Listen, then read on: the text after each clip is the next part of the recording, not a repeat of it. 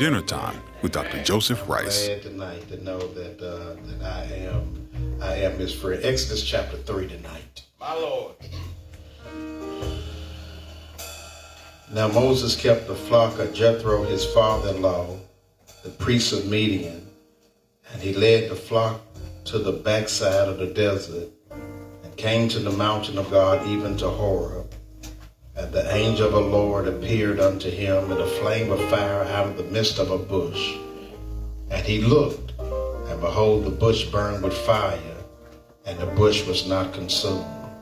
And Moses said, I will now turn aside and see this great sight, while the bush is not burned.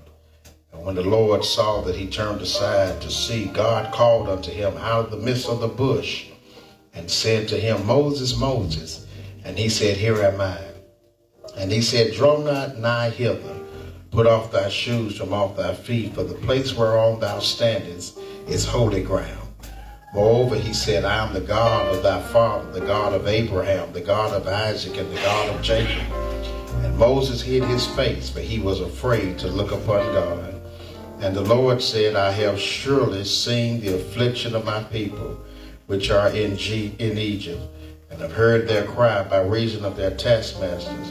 For I know their sorrows, and I am come down to deliver them out of the hand of the Egyptians, and to bring them up out of the land unto a good land, and large, and unto a land flowing with milk and honey, and unto the place of the Canaanites, and the Hittites, and the Amorites, and the Perizzites, and the Hivites, and the Jebusites. Now therefore, behold, the cry of the children of Israel is come unto me, which I have also seen the oppression wherein the Egyptians oppressed them. Come now therefore, and I will send thee unto Pharaoh, that thou mayest bring forth my people, the children of Israel, out of Egypt. And Moses said unto God, Who am I, that I should go unto Pharaoh, and that I should bring forth the children of Israel out of Egypt? And he said, Certainly I will be with thee, and there shall be a token unto thee, that I have sent thee. When thou hast brought forth the people out of Egypt, you shall serve God upon this mountain. And Moses said unto God, Behold, when I come unto the children of Israel, and shall say unto them, The God of your fathers hath sent me unto you. They shall say to me, Well, what is his name? What shall I say unto them? And God said unto Moses, I am that I am. And he said, Thus shalt thou say unto the children of Israel, I am have sent me unto you. I want to talk from the subject tonight, a burning bush and an odd voice. Amen. A burning bush and an odd voice. Amen. Over and over again in Scripture, we are eyewitnesses and observers of how God interrupts the life of men and women, reveals himself to them in such a way they have never known him before, and raises their level of commitment to him. Over and over again in Scripture, we are eyewitnesses and observers of how God interrupts and intervenes in the life of men and women, raises their level of commitment to him, shows himself to them in such a way they have never seen him before. For example, Noah is minding his own business. God interrupts the life of Noah. Right. Shows himself to Noah in such a way that he has never known God before, and raises his level of commitment to him that Noah builds an ark and saves humanity. Or let's take for example Paul. He's on his way down the Damascus road to persecute the church. Right. God interrupts the life of Paul, shows himself to Paul in such a way he has never known him before, and raises his level of commitment to Paul that he becomes the first great preacher of the New Testament church. All right. Yeah. Over and over again, we are eyewitnesses and observers how God interrupts the lives of men and women, right, raises their level of commitment to him, and shows himself to them in such a way they have never known him before. Over and over in Scripture, narrative after narrative, person after person, story after story, it is always seemingly the same thing. God interrupts the life of someone that is going through the normal, raises their level of commitment to him by revealing himself to them in such a way they have never known him before. That has happened to each and every one of us in here tonight. Amen.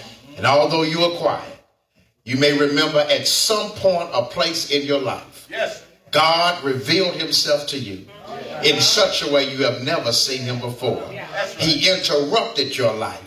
And out of that experience, he raised your level of commitment to him. And you are made the richer and the better on tonight. Amen. Now, it does not mean that God changes based upon how he seeks to intervene and interrupt your life.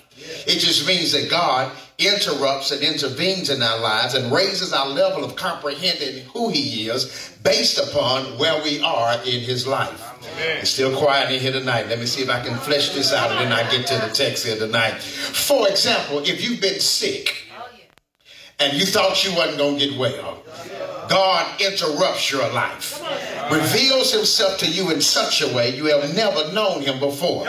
And you leave that experience calling him a healer. Amen, amen. Because he has shown himself to you in such a way that you have never known him before.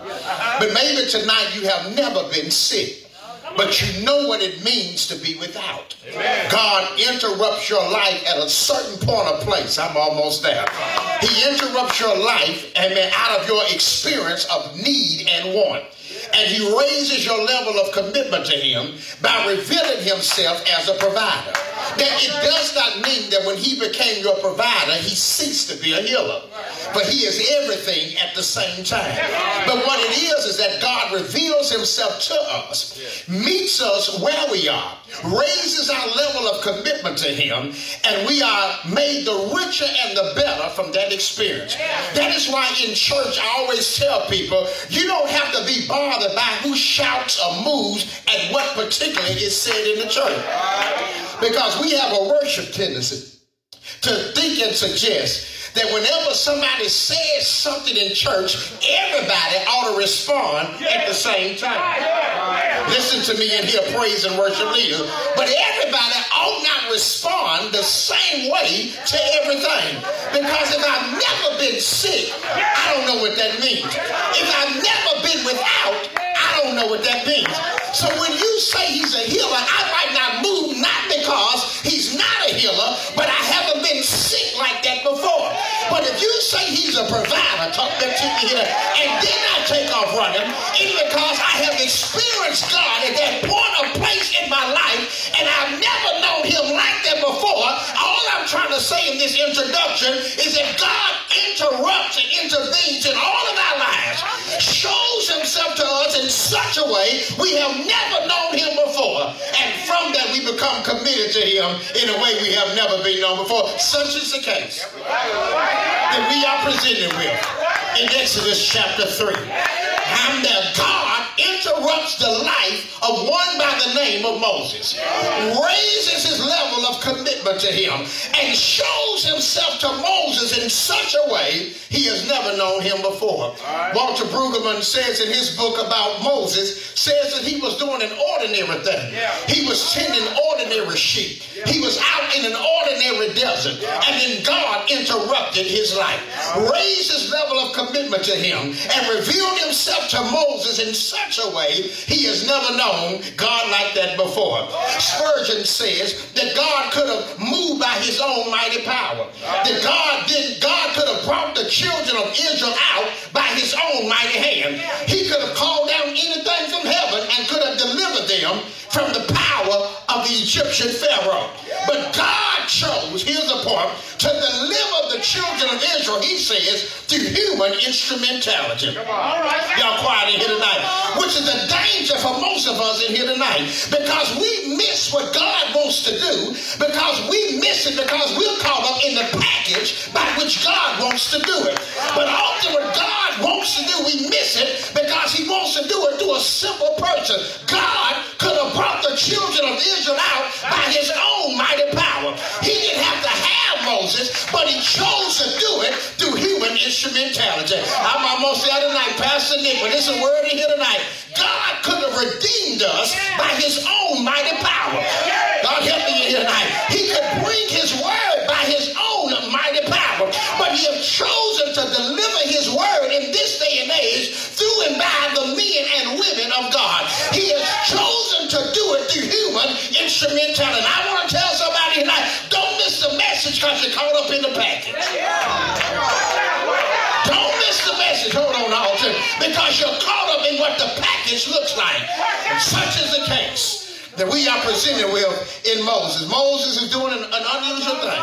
God interrupts Moses' life, and Moses is made the rich and the better. And how does God interrupt Moses' life as a timely servant? He does it through a burning bush and an odd voice. What are the lessons we learn about how God wants to change our lives through burning bushes and an odd voice? In the first place, we learn in here tonight that there's always a season of indiscretion. The background of Moses is this. His life is not without an indiscretion. Come on, help me in here. He got some stuff in his past that he's not proud about. I mean, we like Moses leading the children of Israel across the Red Sea. But what we fail to remember is that before he led the children of Israel across the Red Sea, he murdered a man on the backside of a desert. Have I got help in here yet? I want to rise and tell somebody here tonight, none of us who are being used by God are being used by God because we're without spot or wrinkle. None of us being used by God tonight are being used because we never done nothing wrong. But if God can take a crooked Moses and lead him across a straight red sea, then what can God do in the presence of all of our lives? Do we all have seasons of indiscretion? You sitting here tonight talking about, I can't believe God would use me because of what you've done. That's why he wants to use you. Because it is your past that keeps you from getting the big head. It is your past that keeps you from thinking, letting your ego get big. It is your past that reminds you you are still nothing. Only what you have is by the grace of Almighty God. Amen, amen.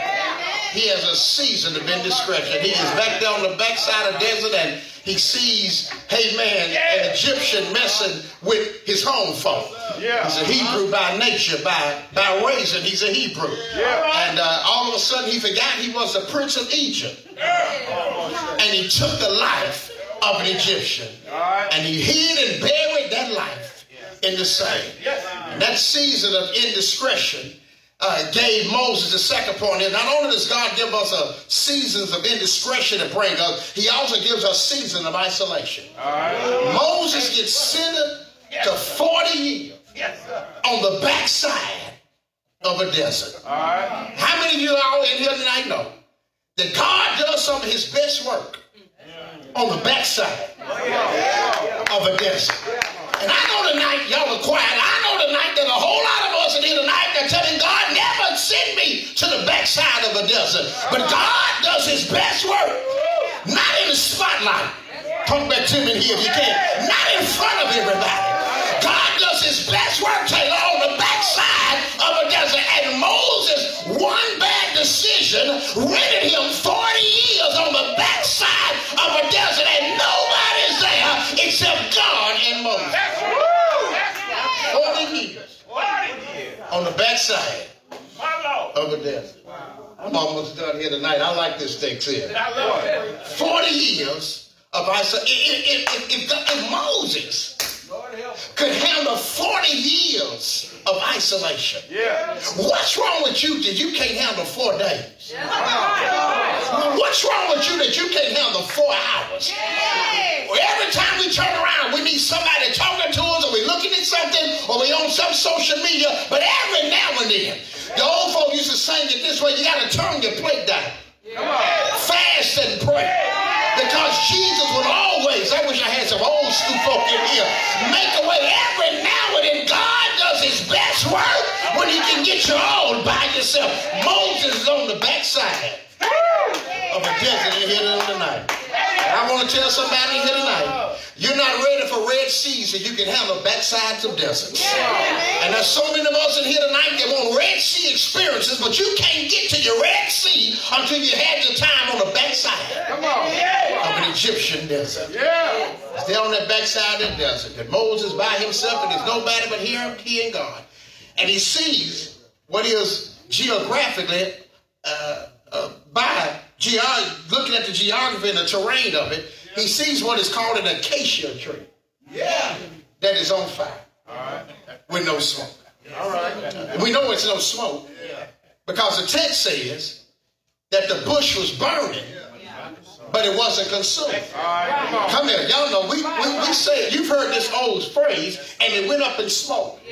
And Moses trying to figure out who's responsible for this. And if you read Exodus chapter 3, Moses goes through some occupational changes. Chapter 3 verse 1, he's a shepherd on the backside of a desert tending sheep. But then he sees a bush that is on fire, and he becomes a fire chief. He's trying to investigate and see who started the bush. Who's the arsonist? There's nobody out here except me and the sheep. And then he moves from a fire chief to a police investigator because he hears a voice calling his name. It says, Moses, Moses, take your shoes off. For the ground that you're standing on is holy ground. He has went from shepherd to fire chief, from fire chief to police investigator, and now to a geographer. Because the voice says that the ground that you're standing on is holy ground. He's trying to figure out what does holy ground look like. I mean, the sand still looks the same way that it's always looked. What does holy ground, Dwayne? What does it look like? God says to him, Moses, take your shoes off. We know something about shoes. Well, we know if the shoe don't fit, don't wear it. Shoes. Cinderella at the bar, left without a shoe. Down the yellow brick road, door that went down with some golden slippers. We know something about shoes. And in the text he says, take your shoes off. For the ground that you are standing on is holy ground, which is a word for all of us in here tonight. And that is that you can't come into the presence of God with any and everything. But the other side of that is it. What does holy ground look like? It looks like this. Wherever the presence of the Lord is, it's holy ground. I know some of y'all, you can't worship God until you get in a church with a Hammond organ and a drum set and a bass guitar. Hey, man, you can't praise and worship God unless somebody stands in front of you and says, lift your hands and wave your hands. But what Exodus 3 wants to say to us is that holy ground is wherever the presence of the Lord is. And I don't know if that's you in here tonight, but my holy ground's been in my own home. My holy ground's been in my bedroom. My holy ground's been at the kitchen table. My holy ground's been in my car driving. My holy ground's been when nobody else is around. And he says to Moses, take your shoes off. The ground that you are standing on is holy ground. And Moses says to him, Lord, there's one problem. He says, I have come down now to send you to Egypt and to deliver my people. He says, I have heard the affliction of my people. In the original language, it reads this way, hearing I have heard the affliction of my people. And I have come down now to deliver them. And Moses says unto him, Lord, I got a problem. And he says, when I come to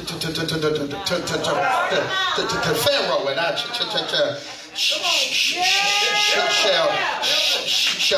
tell him that my God has sent me. He got a speech impediment. Has sent me to tell Pharaoh to bring.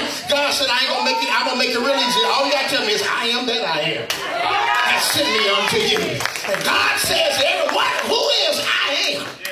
That's the New Testament. God picks that up in the New Testament. Jesus becomes the great I am. But I am really means is everything that you need me to be. I am. Good night. That's a close right there. Everything that you need God to be tonight. He says to you, I am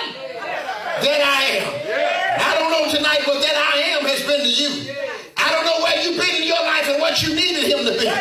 But is anybody here tonight that knows he'll be whatever you want him to be? He's a way maker. He's a heart fixer. Let's go now. He's a mind regulator. Whatever you need him to be. He says, I am that I am. And I want to close tonight by saying that thank God tonight that the bush is still burning. Have I got a witness in here? I said the bush is still burning. Have I got myself a witness tonight? Is there anybody in here tonight that knows that God has interrupted your plans? He's shown himself to you in such a way tonight that you have never known him before. Have I got myself a witness? Look over and touch your neighbor and say, neighbor, I know what it feels like to have the Lord interrupt your plans. Tell them my plans have been interrupted. Is that anybody's testimony? Has God ever had to interrupt your plans? But the good news tonight is that when he interrupts your plans, he shows himself to you in such a way you've never known him before. Have I got a witness in here? And I close by saying, is there anybody here that knows God will be just what you need him to be? If you know he will tonight, then sit on your feet. Grab your neighbor by both hands. Look your neighbor in the face and say, neighbor, whatever you need him to be tonight, he is the great I am. That's the wrong neighbor. Grab somebody else and say, neighbor, whatever you need him to be, he says, I am that I am. What does that mean? I am bread when you're hungry. I am water when you're thirsty. I am bridge over troubled water. I am a rock in a weary land. I am mother to the mothers. I am father to the fathers. Anybody know him to be everything you need? Won't he be just that? If you know he will, say it. Say it tonight. Won't he be just that? I said, won't he be just that? I said, won't he be just that? Look at your neighbor and say, neighbor, it's years later. Tell him it's thousands years later, but tell him the bush is still burning. Anybody here tonight knows that the bush, what key is that? It's still burning. What key you in? Go to E flat. Have I got a witness in here? Good night, my sisters and brothers. But I thank God that the bush is still burning. Have I got a witness in here? Anybody here knows the bush is still burning? If you know it's still burning, say I. Say I.